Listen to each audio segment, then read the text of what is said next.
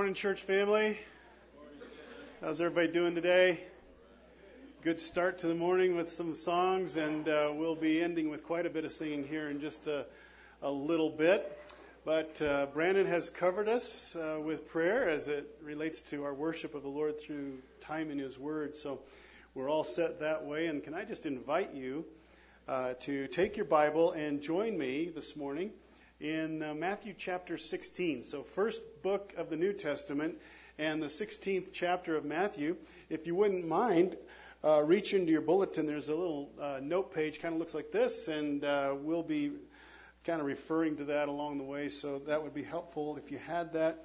If you got out of the house without a Bible this morning, Charlie is in the back. Just raise your hand. We'll be glad to share a copy of God's Word with you that we keep just for that purpose.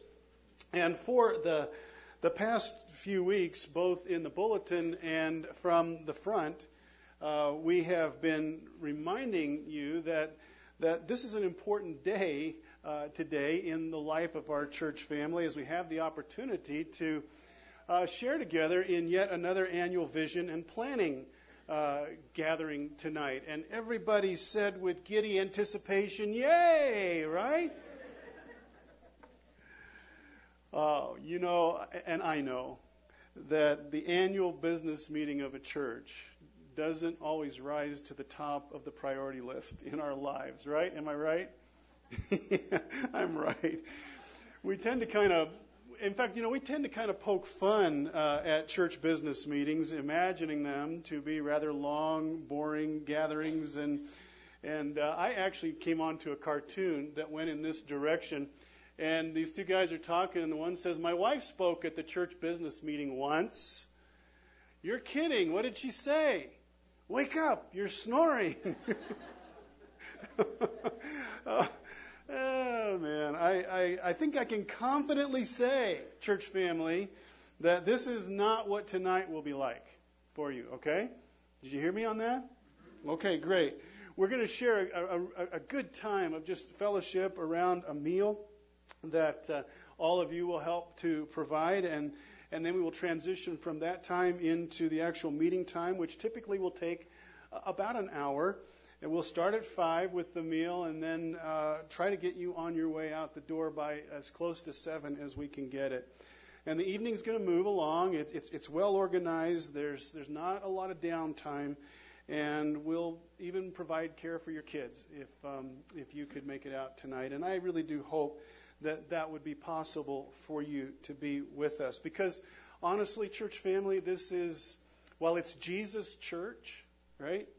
It's your church too. Unless you're visiting us today from some other place, and we're glad you're here. But kind of focusing on that thought, this is our church, and it's our home, and the things we talk about at the annual meeting are really essential to the work that God is doing here. Though we only meet once a year in this fashion, it's really an important time. And so I am so hoping that you could be with us tonight. And quite honestly, the Lord has really laid it on my heart this morning as we would share time together in His Word to just maybe get a running start at this evening by thinking about Jesus' church in a more focused way, just kind of ramping up to tonight with some thoughts from God's Word. And to kind of help us going in that direction, I want to relate to you a moment out of my own life from a couple of years ago, and I can recall it as if it were just yesterday. I was having a conversation over lunch with a fellow that I went to seminary with back in the olden days. We'll just leave it there. A long time ago, I went to school with this guy, and we were both preparing for whatever the Lord had for us, and both of us ended up going into local church pastoral ministry, and we hadn't talked in years. And so we were talking over lunch, and of course he was interested in hearing about what the Lord had been doing with my life and I with his. And he was very interested in learning about how I had been able to stay at one church for almost 30 years. And because he had moved several times in this same amount of time. And so he said, tell me about your church. And I began by saying, and I remember this so clearly, I said, well, we're just a little church in a little town up in the mountains doing life with Jesus until he comes. We're just a little church in a little town up in the mountains doing life with Jesus until he comes. And then I went on from there to explain that there's just enough turnover at Idlewild Bible Church that the congregation doesn't have enough time to get tired of me, and they leave, and that's why I get to stay for 30 years, right? It's a great deal. I mean, Actually, seriously, I went on to talk about some of the things that make IBC special, the things that I would like to share a little bit more even tonight. We had a great lunch, and then we parted company. But as I later reflected on our conversation, I remembered my opening words to my friend. We're just a little church in a little town up in the mountains doing life with Jesus until he comes. We're just a little church. That phrase just sort of hung in the air for me. The more I thought about it, the more uncomfortable I became with that statement. In fact, the more convicted I became. I was actually disappointed in myself that I had said that. Not that my friend recalled it or had any thoughts attached to it, but I regretted having said it. IBC is just a little church. I wasn't regretting the word little because we are a small church, right? We are. I'm okay with that part. The reason I was convicted was because as I heard those words, I knew in my heart that Jesus would never say IBC is just a little church. He would never use that word just. Ever. At the top of that note page that you have, you're going to see a picture of a tiny little country church located in somewhere USA. It stands in stark contrast, does it not, to the multi-million-dollar mega churches of our day? I mean, it just stands out so starkly.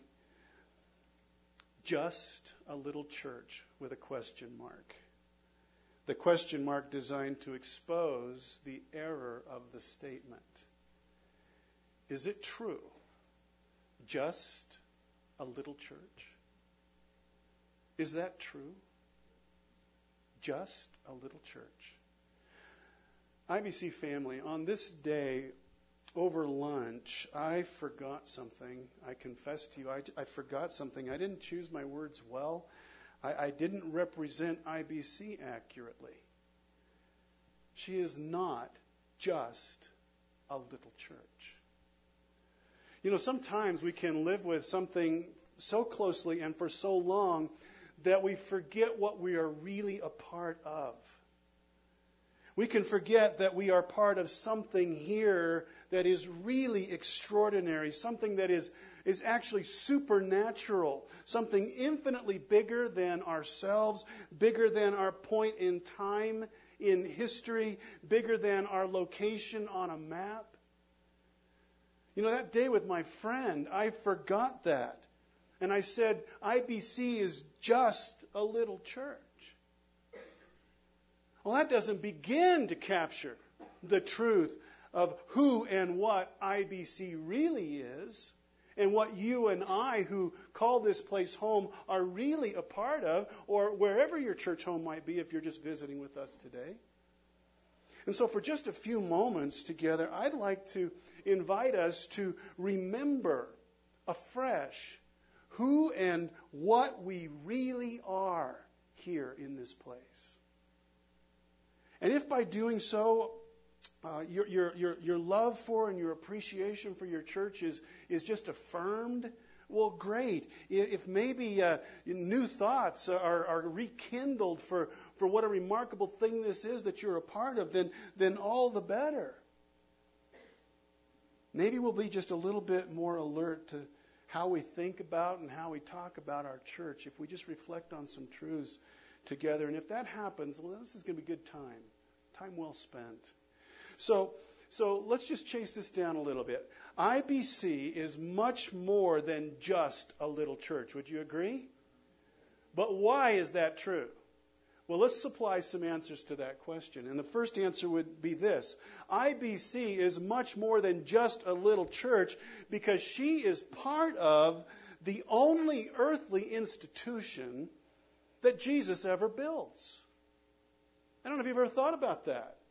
I don't like the word institution here. I'll tell you that. But it's the best word I could get. I pulled out all my thesauruses. I couldn't find another word that worked better, so I went with it. But I wish there was another word. IBC is part of the only earthly structure or entity, institution that Jesus ever builds. You know, with all that Jesus could have done, might have done in the world, had the power to do, he, by his own admission, is only going to build one thing in this world. And that is his church.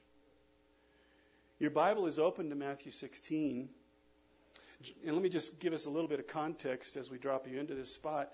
Jesus is with his disciples up in the hill country of northern Israel in a beautiful location that is right off at the foot of Mount Hermon, where the waters kind of spill off of Mount Hermon, and they kind of gather together and they become the Jordan River. And when Lisa and I were in Israel many years ago, we were at this place, and of all the places I visited on that tour, this is one of the places that really sticks out in my mind.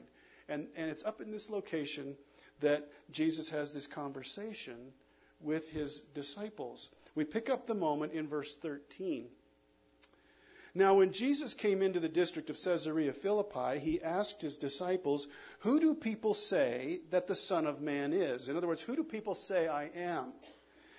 And they said, well, some say John the Baptist, others say Elijah, and others Jeremiah or one of the prophets. In other words, there's just a lot of speculation, Jesus, floating around on the part of people concerning your real identity. Who do people think I am? Well, they think you might be a reincarnated John the Baptist or maybe some other Old Testament character who has come back to life. Verse 15. He said to them, "But who do you say I am?" Who do you say I am? And that's when Peter steps forward and he makes a timeless confession here. He's often the mouthpiece, as you know, for the rest of the disciples, kind of the director of the apostolic choir, one of the ancient church fathers used to like to say of Peter. He kind of directs the choir. And so he's the one who speaks. And here he makes an unrivaled, impossible really to improve upon declaration concerning the identity of Jesus. Verse 16. Jesus, you are the Christ, the Son of the living God. And what Peter was saying with that confession was that Jesus was the Messiah, God's promised, predicted, long-awaited deliverer, the one who would be fully God, but clothed in human flesh. He would be priest, king, prophet, and Savior. You're the Christ. You're the Son of the living God. And Jesus answered him, verse 17, "Blessed are you, Simon, son of Jonah. For flesh and blood has not revealed this to you, but my Father who is in heaven." In other words, Peter, you didn't come up with that on your own. That didn't come out of you. God in heaven, my heavenly Father, opened the eyes of your heart so that you could recognize my true identity. He did that for you. Which, by the way, is the only way that any of us know who Jesus is too, right? Is because God, in his grace, by his mercy, has opened our eyes so that we can see Jesus. We'd still be dead in sin, blind to his truth, were it not for his grace that opens our eyes, yes? We do not take credit for our knowledge of Jesus. It is all him opening our eyes so that we can truly see him. And there's many passages that we could look at that would confirm that. So you didn't come up with this on your own, Peter. God revealed this to you. And then I tell you, Jesus says, you are Peter, and on this rock, I'm going to build my church.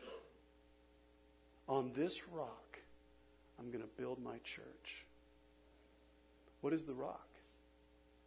The rock is the confession of Peter. It's not Peter, right? We're clear on that? It's not Peter. He's not the. I mean, there's a whole part of Christendom that thinks that the rock is Peter. It's not Peter.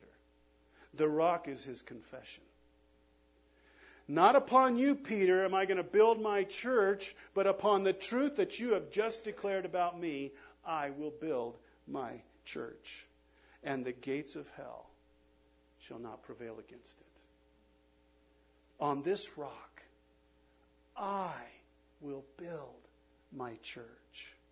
Jesus never said that he would build anything else in this world. Not a college, not a seminary, not a radio ministry, not a mission organization, or anything else. But he does say, on this confession, on this rock, I will build my, say it, church. On this rock, I will build Idlewild Bible Church. That is such a fantastic statement. Do you know how precious it is? Do you sense the preciousness of this truth to us? It's a reminder to us that Idlewild Bible Church does not exist by the will of some visionary folks back in the 1970s when there was a little Bible study gathering and they said, we want to become a church. And that became IBC eventually. It's not because of them. She doesn't exist because of dedicated workers or elders or deacons or all the faithful people who are in this room this morning.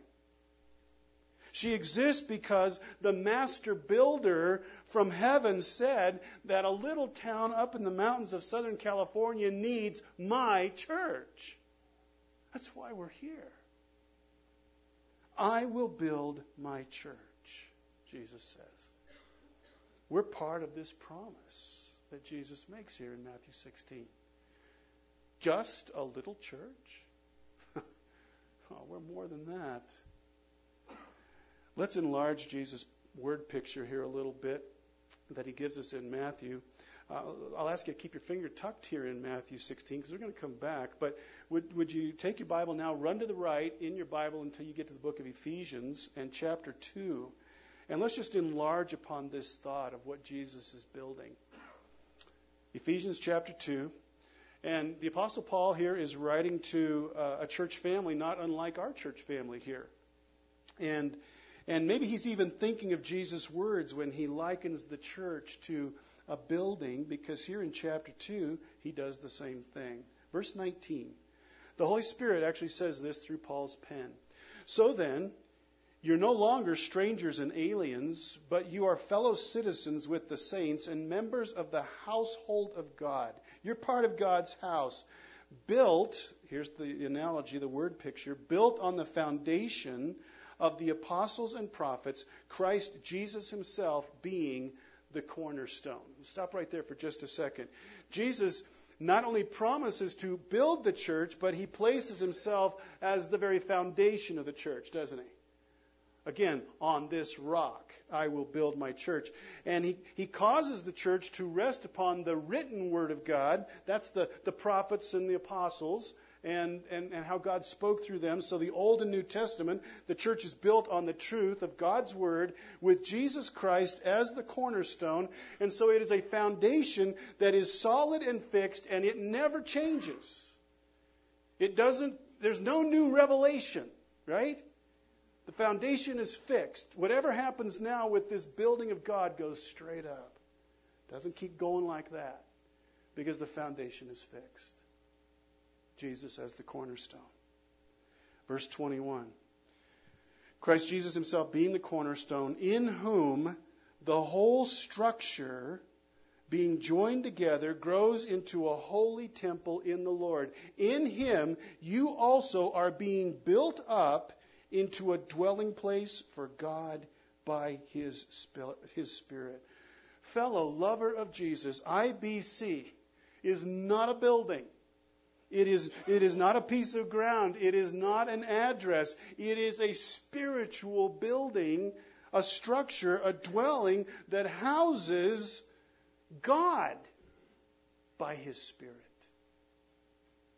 Just a little church? You got to be kidding me. It's not made of wood and nails and windows and paint. That's not Idlewild Bible Church.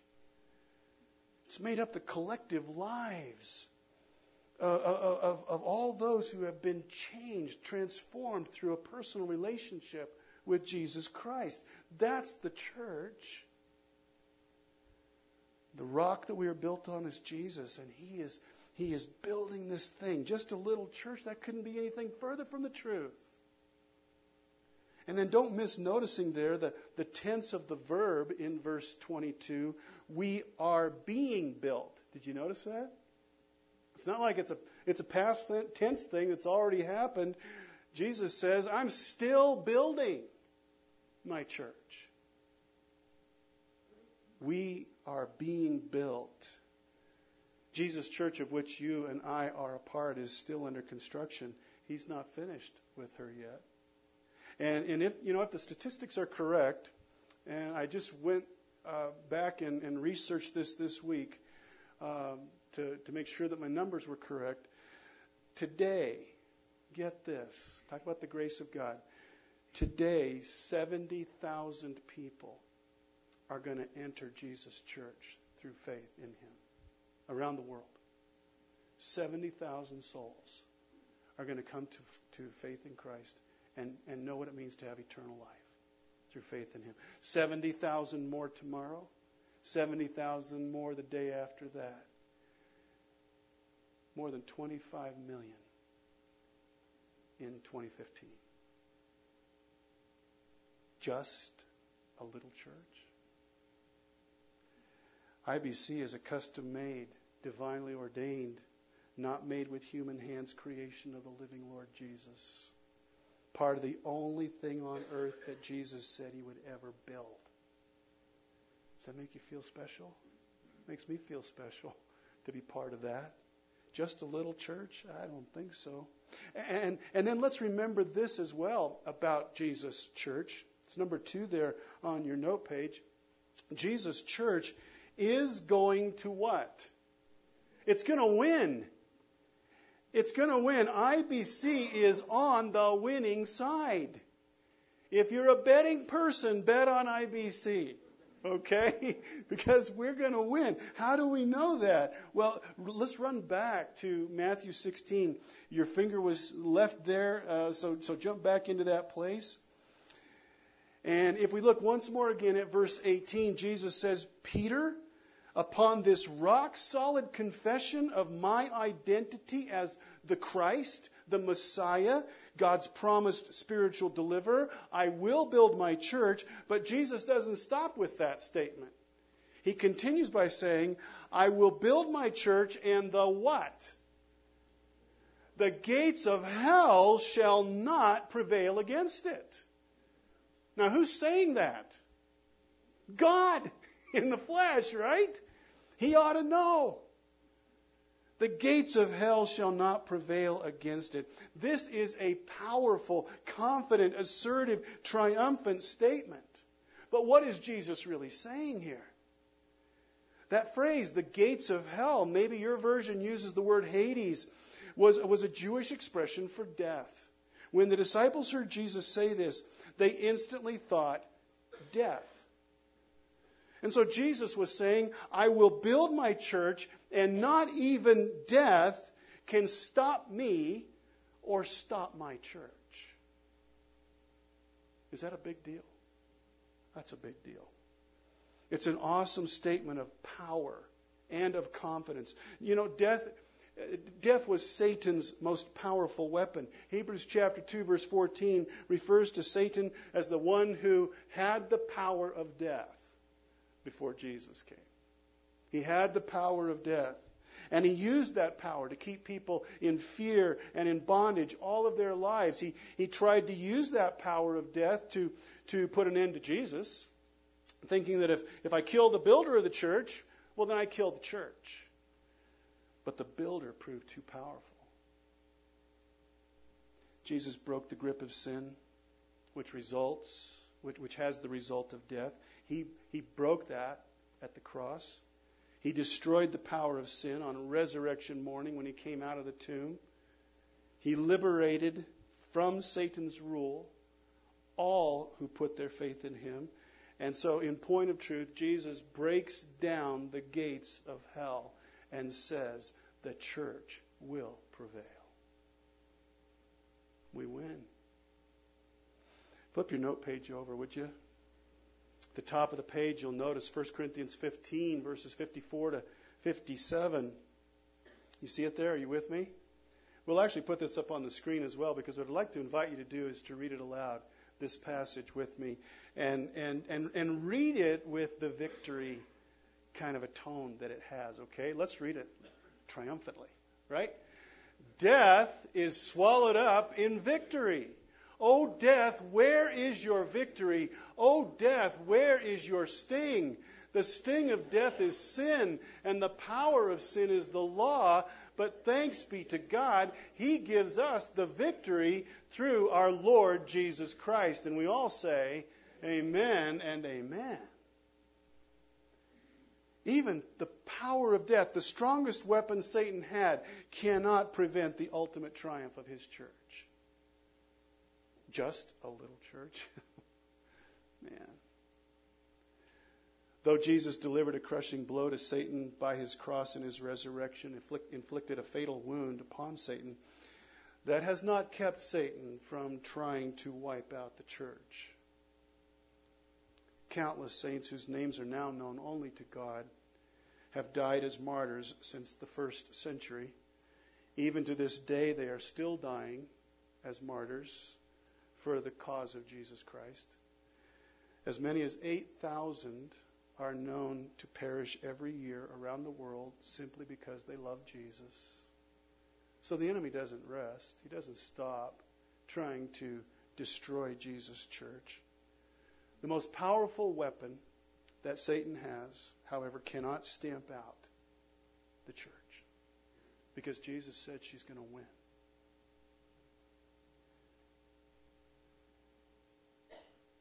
Any student of church history will tell you that the blood of the martyrs becomes nothing less than the seedbed that grows up a whole new generation of believers, right? One is killed, two rise up. Two are killed, four take their place. Why? Because Jesus said, I will build my church, and the gates of hell shall not prevail against her. Jesus was perhaps reflecting on those truths when on the night before he was crucified, he said, in this world you will have trouble, but take heart. I have what? I've overcome the world. I think that's Matthew 16:18. It's just worded a little bit differently, don't you? I will build my church and the gates of hell will not prevail against it. In this world you're going to have trouble, but take courage. I've overcome the world. Fellow Jesus follower, you and I, who are living for Jesus, who are alive because of Him, and who attend Idlewild Bible Church today, or whatever church home you make your regular home, we are part of something that is eternal, something that cannot be defeated. It cannot be eliminated. It cannot be taken out. It cannot be destroyed. We are truly able to say this morning, as part of Idlewild Bible Church, that we are the undefeated. I like that. I like that thought. Not because of anything we've done, right? Not because of anything within us, certainly, but because of what Jesus has already done. We are the undefeated. And Jesus' church, of which IBC is a part, will have a visible presence and a testimony in this world until He comes. That's who we really are today. That's what we really are today. The undefeated, eternal masterwork of the Son of God. Just a little church? Are you kidding me? And then as a concluding truth, let's remember this. It's number 3 there on your note page. The church, which includes IBC, is the most precious possession that God has on the earth. Would you agree with that without us having explored it yet?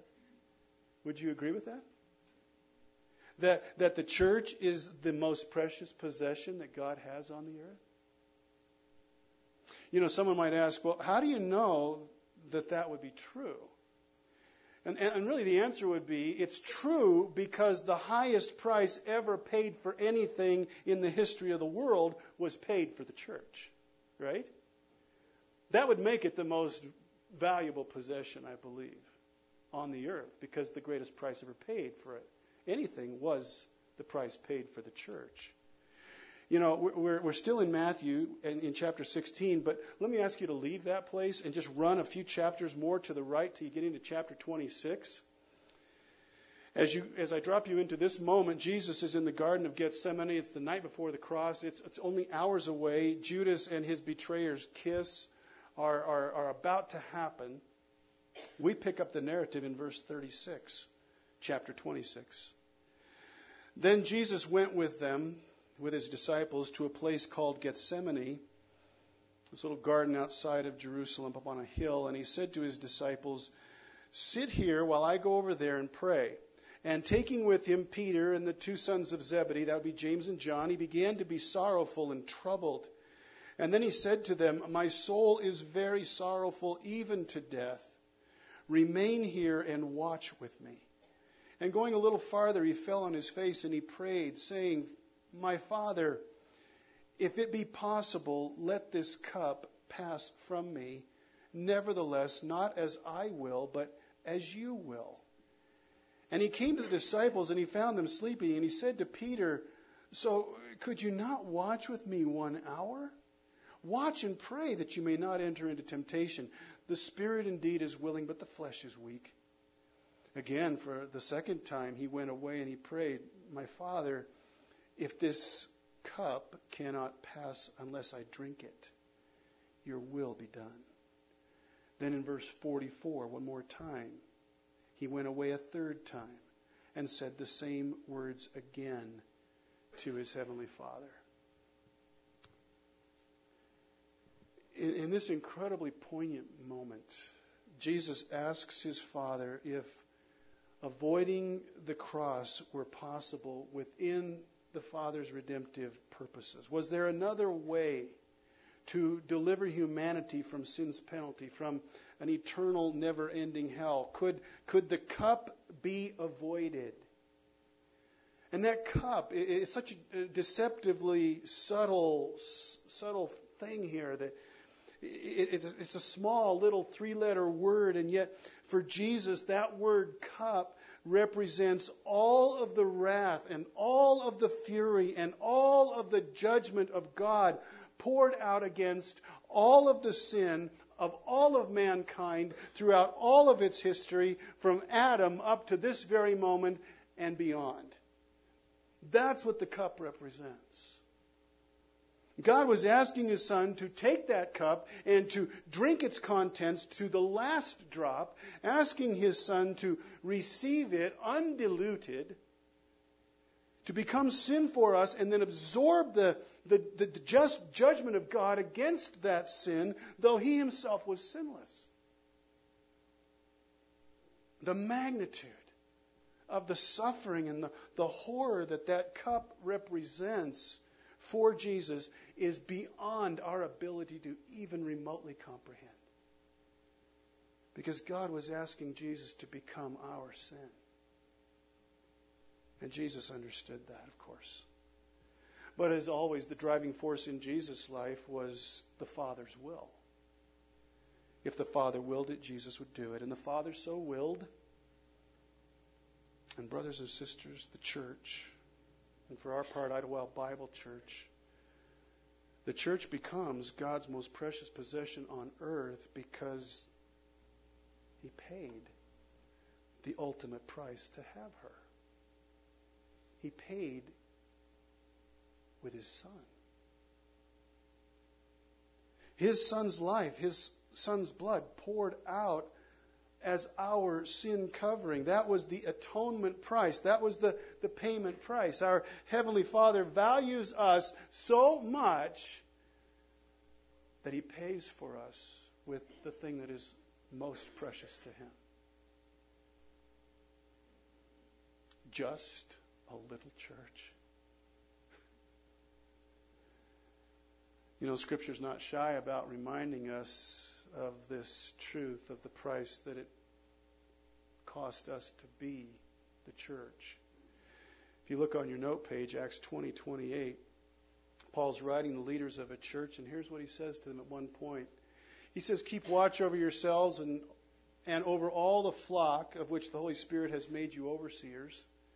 Be shepherds of the church of God, which He" what? Bought with His own blood. What's the most precious possession that God has on this earth? The church. And can we read aloud together the next passage? It's 1 Peter 1, 18, 19. Now this is the Peter who had trouble staying awake in the garden. But he's fully awake right here when, under the inspiration of the Holy Spirit, he writes these words. Let's read them aloud together, can we? For you know that it was not with perishable things, such as silver or gold, that you were redeemed from the empty way of life handed down to you from your forefathers, but with the precious blood of Christ, a lamb without blemish or defect. So valued is the church to God, so precious is Idlewild Bible Church to Him, that nothing, not even the sinless, precious blood of Jesus, would be spared so that He could have us. Does that make you feel special? Just a little church? Not to God. Oh, church family. This is who and what we really are. Jesus' one and only building project on earth. A spiritual building made up of souls resting on a foundation that cannot be moved, with 70,000 souls every day being added to the building. We cannot be defeated. We cannot be destroyed.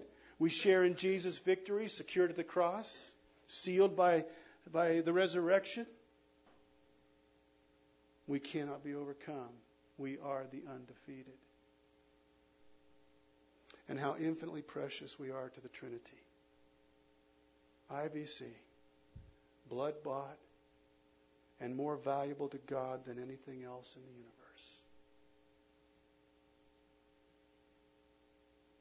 Just a little church. Let's pray together. Just a little church. Not to you, living God. Not to you, Lord Jesus. Not to you, indwelling Holy Spirit.